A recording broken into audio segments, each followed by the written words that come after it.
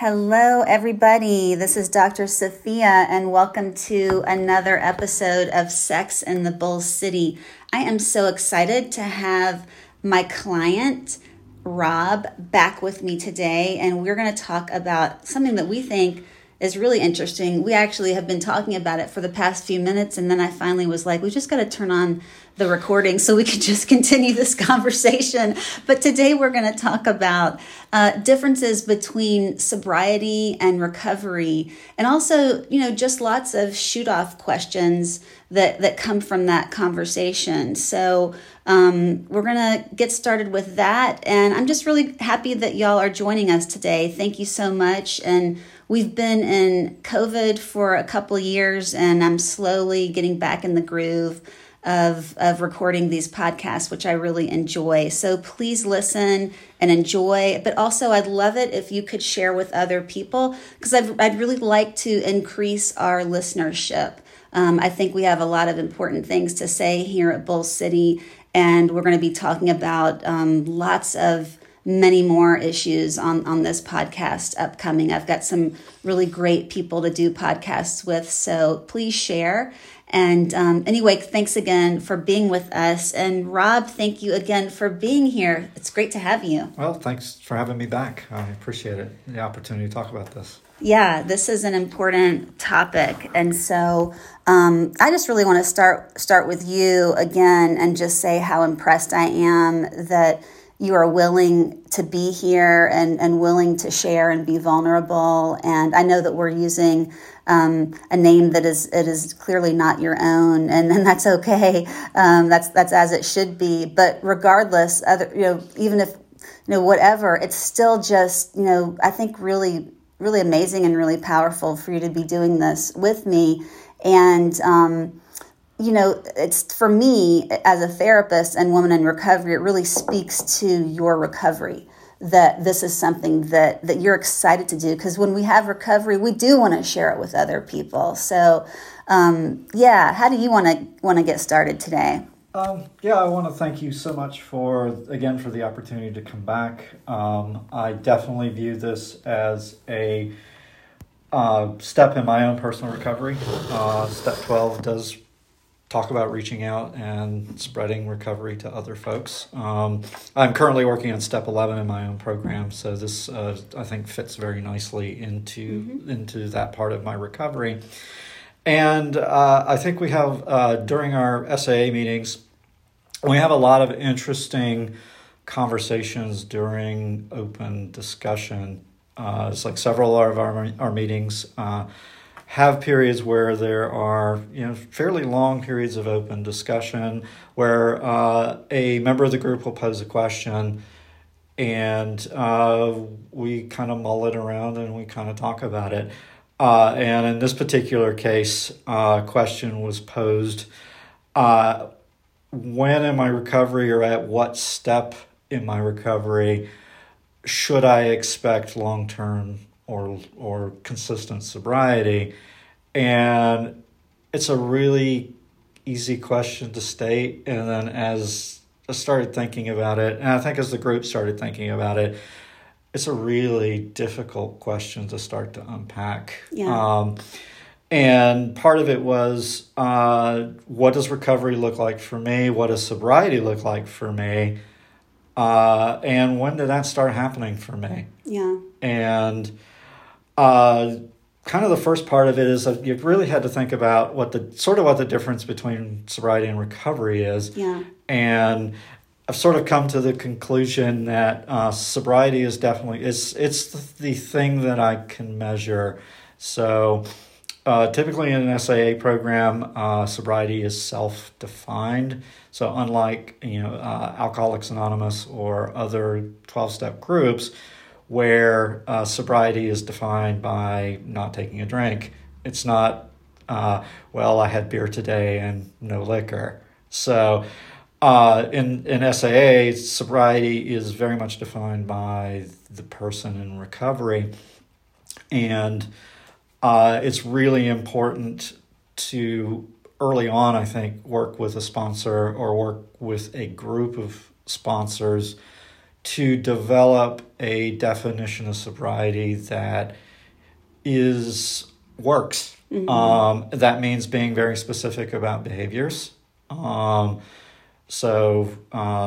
Including things like absolutely no pornography, no items like pornography, no sex outside of a committed monogamous relationship, if that's the case. Right. There are some people that define sobriety as no masturbation during in a committed relationship. Right. These are all really important things, and the more specific the sobriety definition, the more likely this is going to go better. Right.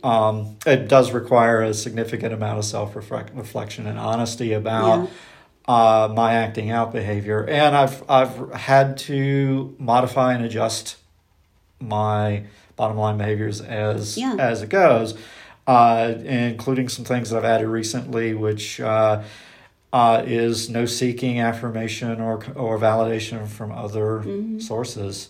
That's not strictly a sexual sobriety for me, but it's when I'm seeking a definition of self from others, that is a breach of sobriety for me. Yeah. And that's really more in line with what I call codependency, is when we're not affirmed within our own sense of self, and so we're obsessively seeking that validation from outside sources. Can we just back up just a smidge? I totally agree with in SAA, SLAA, CODA, and ACA, probably some others. Sobriety is a little fuzzy, and there's no one path, and so it is up to people to figure that out. I did want to put a plug in for therapists, though, because you want to, if you're fortunate enough to be able to attend therapy, then having a therapist weigh in on that, I think, can be helpful, because we see it differently, or we see probably a bigger picture than what may only be in a 12-step program. So I think both work together is optimal when that's possible. Oftentimes I've seen a lot of sobriety plans might be pretty lenient if the addict has a lot of leeway there. So I think that sponsors need to be tough, and therapists need to be tough. And I don't, if then that doesn't matter to me if they do have a therapist or not, honestly, as long as the sponsor is tough, because I just see that cause problems for people. So that would really be the one thing I would add to everything that you said earlier, that when people are creating this plan, it's really easy to trick ourselves in early recovery of, masturbation wasn't really that important for me, and I think I can leave that in there. And that could be the thing that keeps someone stuck and really not entering into a true recovery. So, I think it's good in early recovery, especially, to have tough people around you who are going to really ask the hard questions and say, no, I don't agree. Let's talk about this some more. Yeah. And I will say that my sobriety guidelines were probably not as strict or as tough as they should have been in the beginning, but they have evolved. Yeah. And I think that as they evolved, or as my recovery evolved, it also evolved. Absolutely. Yeah. And not from a sense of actually removing items. It's more from evolving in the sense of adding items to the list. I'm thinking, man, I really need to add that. Yeah. So in my own personal journey, I definitely discovered that I could attain periods of sobriety without actual recovery. And when I entered the program in 2016, I was scared to death. Yeah.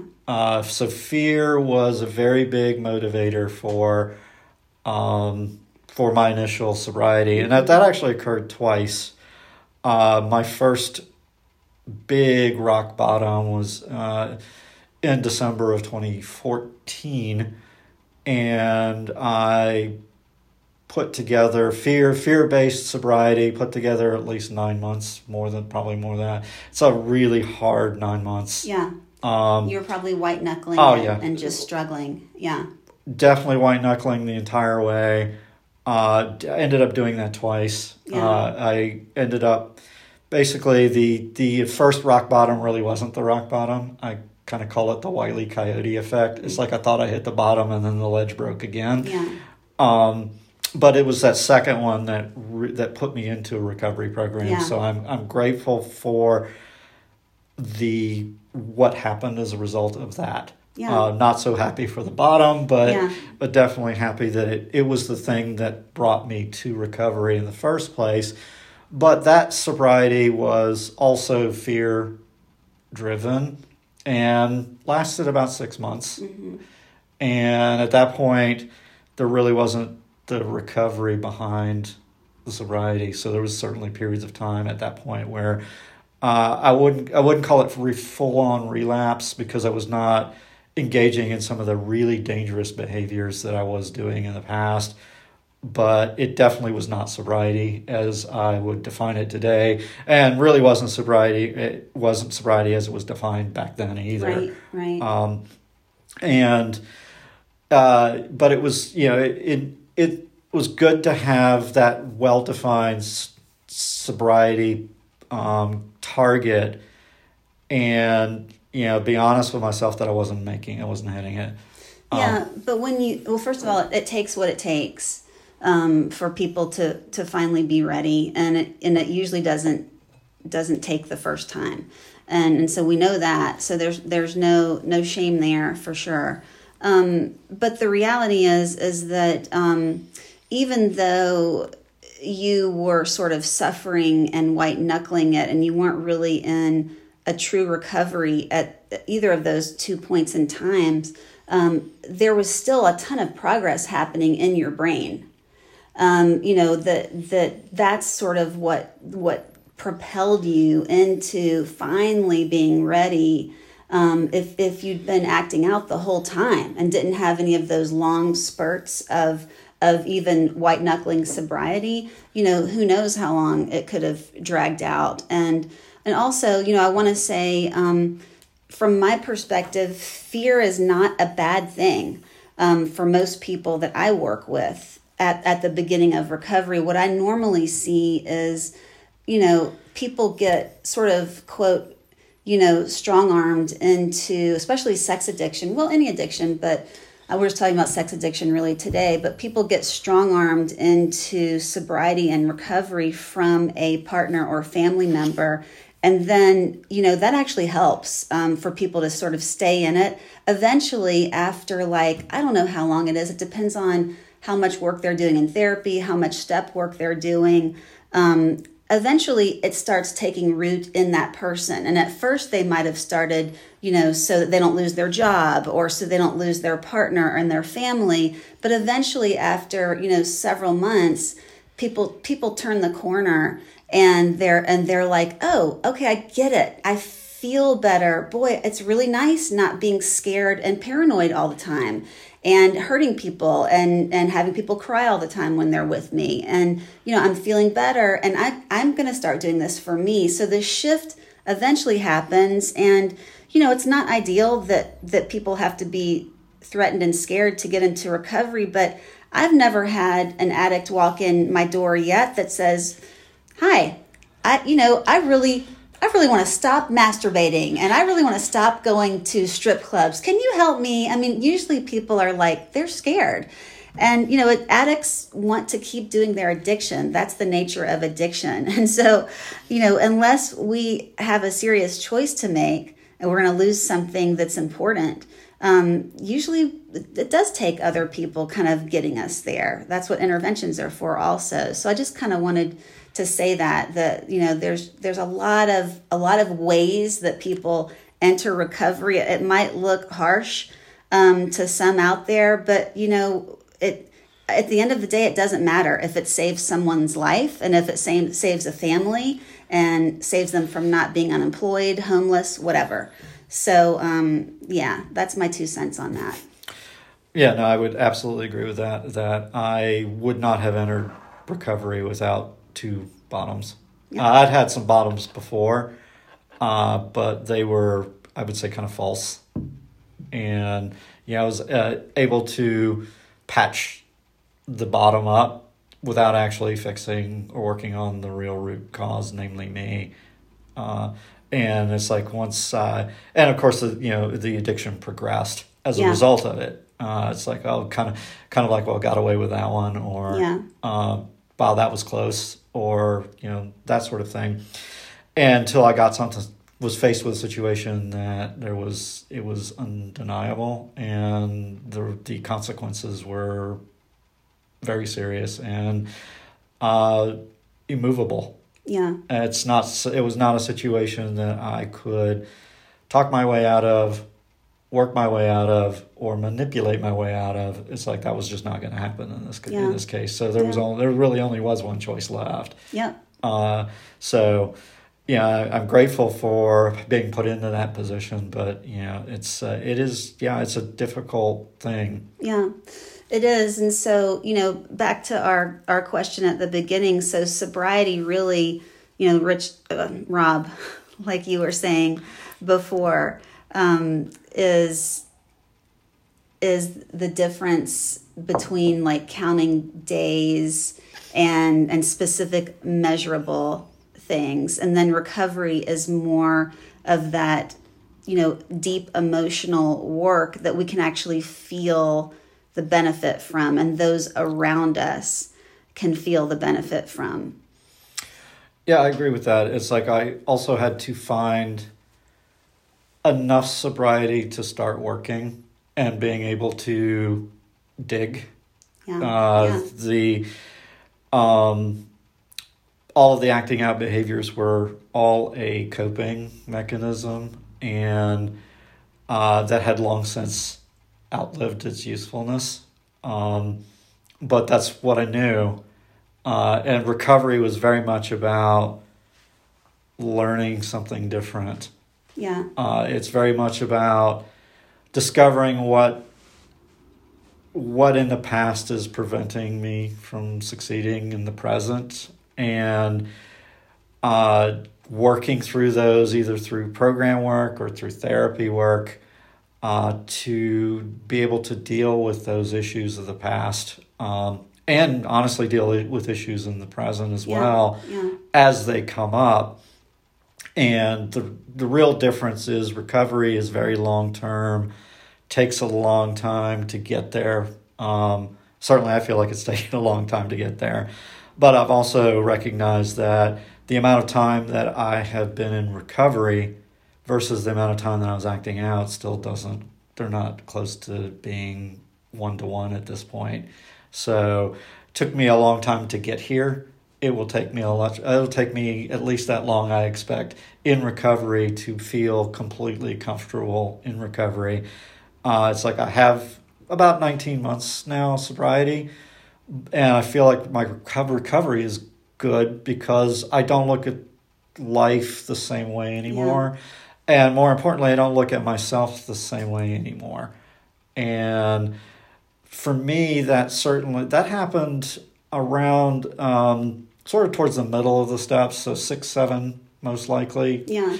It's like after having done some of the real deep digging in terms of my past and the fears and the hurts and the sexual harms that I caused, and being able to communicate all of those, be honest with myself about all of those, take ownership of the past, and let go of the stuff that I didn't own, on being able to tell the difference, and then actually starting to move forward from there. So I would say that for me, the real recovery really started around 6 and 7. Yeah, and as a therapist, I would say it's less about this. Like I don't know about the steps being a place that I would think about it that way. For me, it's more about, what is it really looking like for each person, and how they are living, how they are feeling is really how I think about it. And some people, they do a lot of the steps, or maybe they go through the steps fully, and really they're not feeling a lot, very different. They might not be treating people very differently. I mean, I want to say, for you, I think it's great that you've been able to really notice when you felt a change. But anybody who's listening out there, I would say just know that that's very individual. I can think of lots of clients. I can think of lots of fellow travelers that I've worked with that have done the steps numerous times, and it's really when something clicks, and that may not correlate with step work. But I wanted to ask you a different question, Rob, of like, how do you actually feel now as opposed to say 2 years ago? Like feelings, what's your emotional status now? Certainly a lot more serene and calm. Mm-hmm. Less likely to react immediately to emotions that come. Get an opportunity to process them a little bit more, recognizing that not everything that I'm feeling requires immediate reaction or action, and doing a little bit better job of deciding or figuring out when action is really required.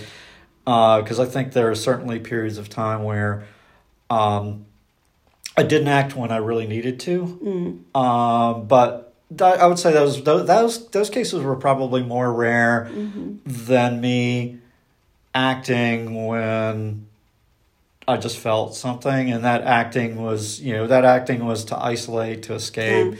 It's like all of those to medicate. I don't feel those needs to isolate and medicate nearly as frequently anymore. I do still have periods of time where something intense comes, and the feelings are still there. It's almost like someone pours ice water over me. Yeah. And it's like I recognize that. I can do a better job now also being able to equate a feeling, an emotional state or emotional feeling to a physical state. It's like, do I feel it in my throat? Do I feel it in my stomach? Right. Do I feel it tight? Do I feel, is there something? And when it's like I start feeling that physical feeling, it's like if I'm not clued into an emotional state, it's like, well, wait a minute. It's like, okay, stomach's going here, or I'm feeling something's happening. I need to figure out what it is. Because it's like I'm doing a much better job of being able to figure out what that emotional state is. And then going to the next step in terms of processing it, going, all right, is this actually happening? Right. Is this me applying a filter of the past over top of something? So is this touching something that happened in my past that's causing this reaction to occur? Or is it real? Right. Or is it a mix of both? Or is it a mix of both? Yeah. And recognizing that, then I can start thinking about, okay, what is the appropriate action here? Is the appropriate action to not do anything and wait for a little bit? Right. Is the appropriate action to say, no, it's like, I'm not willing to put up with that, or I'm not willing, this has hit a boundary. Yeah. Or is it, I need space? Right. You're describing something. Well, two things I want to comment on. First, I do that in a perspective of schema therapy and original grief, and I know we've talked about that as the original grief piece is really powerful and deep to know how much of that is really being connected to in the present day for these big feelings to be happening, and we also use schemas to kind of get there, which is really helpful. But one thing you were just describing is, I think, exactly what longer term recovery looks like. It's less reactivity, And it's more of feeling the big feeling and then going, oh, I'm just going to wait and do nothing. Just take some breaths. I'll figure out if I need to respond at all, or I'll take a little bit of space and figure out what I need to do, if anything. But that's a huge marker for me, especially working in a coupleship, is when someone is no longer reacting into every little thing that happens in a coupleship. And then also the other thing that I think is very much early recovery is, addicts will have feelings and somehow just believe, well, I've got to tell everybody my feelings. And this is what I'm feeling. And it's because you did this and da-da-da. It's like, no, that's the stuff you're supposed to be dealing with your sponsor, your fellow travelers, your therapist on your own, and not go and vomit that, out into other people's laps. And that's a really early recovery kind of thing. And the other thing I wanted to say about recovery versus sobriety is, we talked about just being sober, which is really just abstaining from the chemical or the behavior. And a lot of times when people are just sober and they're not replacing the addiction with something healthy, like healthy relationship connection or recovery work, recovery connection, people become what we call being a dry drunk, which is an extremely grumpy, angry, not fun to be around addict who is sober. And that's any addiction. You have anything to add about that? Oh yeah, I can certainly relate to that.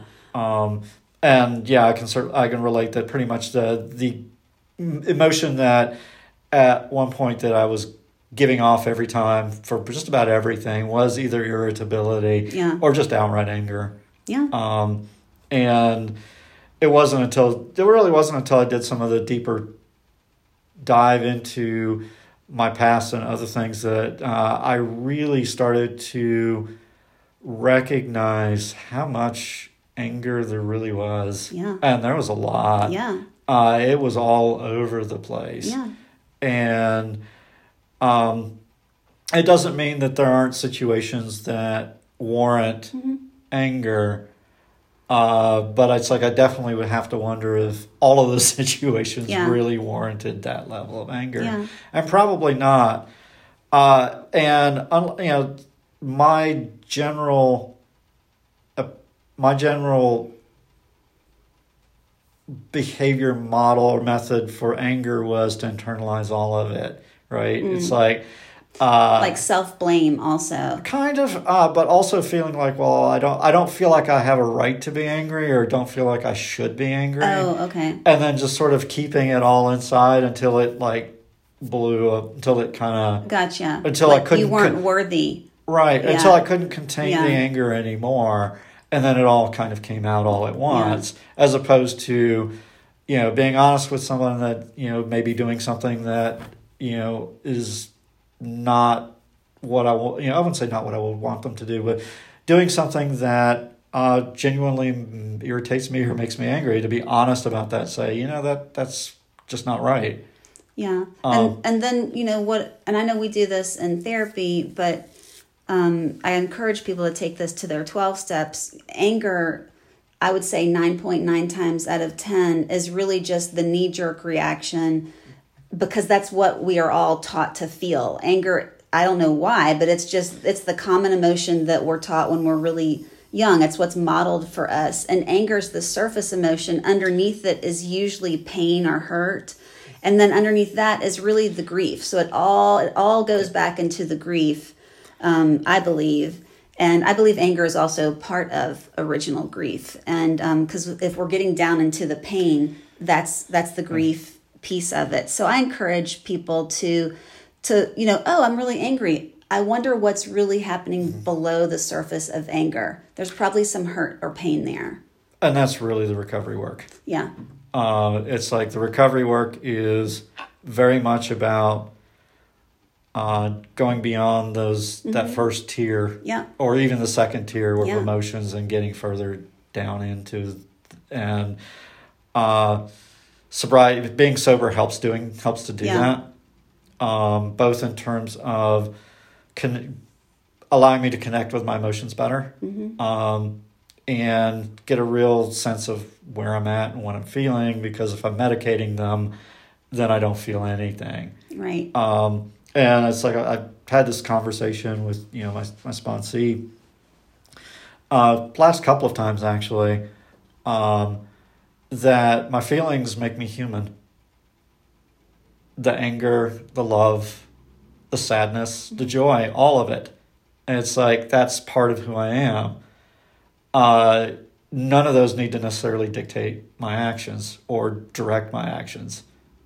But if I go through life and I turn off sadness, and I turn off anger, and I turn off fear, I'm no longer human. Well, when we turn off those emotions, we also don't feel the joy Right. and love and happiness. So we turn everything off. We turn everything off. Yeah. And that's what the addiction basically did. Yep. Yeah. And when the sobriety started, the emotions came, and with the recovery has to be there too, to deal with the emotions. To deal with them, to catch the emotions, Yep. and so we know what to do with them. Well, anything else you want to cover, Rob, or do you think we've kind of covered it? I think we've covered everything I wanted to say. We're good? I think so. Yeah. Okay. Well, I want to thank you again for being here, and I appreciate, Rob, you being here and helping sort of tease out a lot of this stuff for people to listen to. And everybody out there listening, if you have any topics or ideas that you would like for podcasts, please, I'd love to have your feedback. Please feel free to email me at sophia@bullcitypsychotherapy.com. And you can just go to our website if you want to, bullcitypsychotherapy.com, and you should be able to find an email to get to me. But I'd love to hear what you'd like us to feature here, and anything that you're interested in learning about, we're happy to talk about if it's something that we know about. So I'm just really happy that you're here today with us. And thanks so much for being here again, Rob. I appreciate you and your recovery. That is just a wonderful gift to share with others. Thank you so much for having me. Okay, everybody, we will see you next time. Thanks for being here for Sex in the Bull City. Take care. Bye.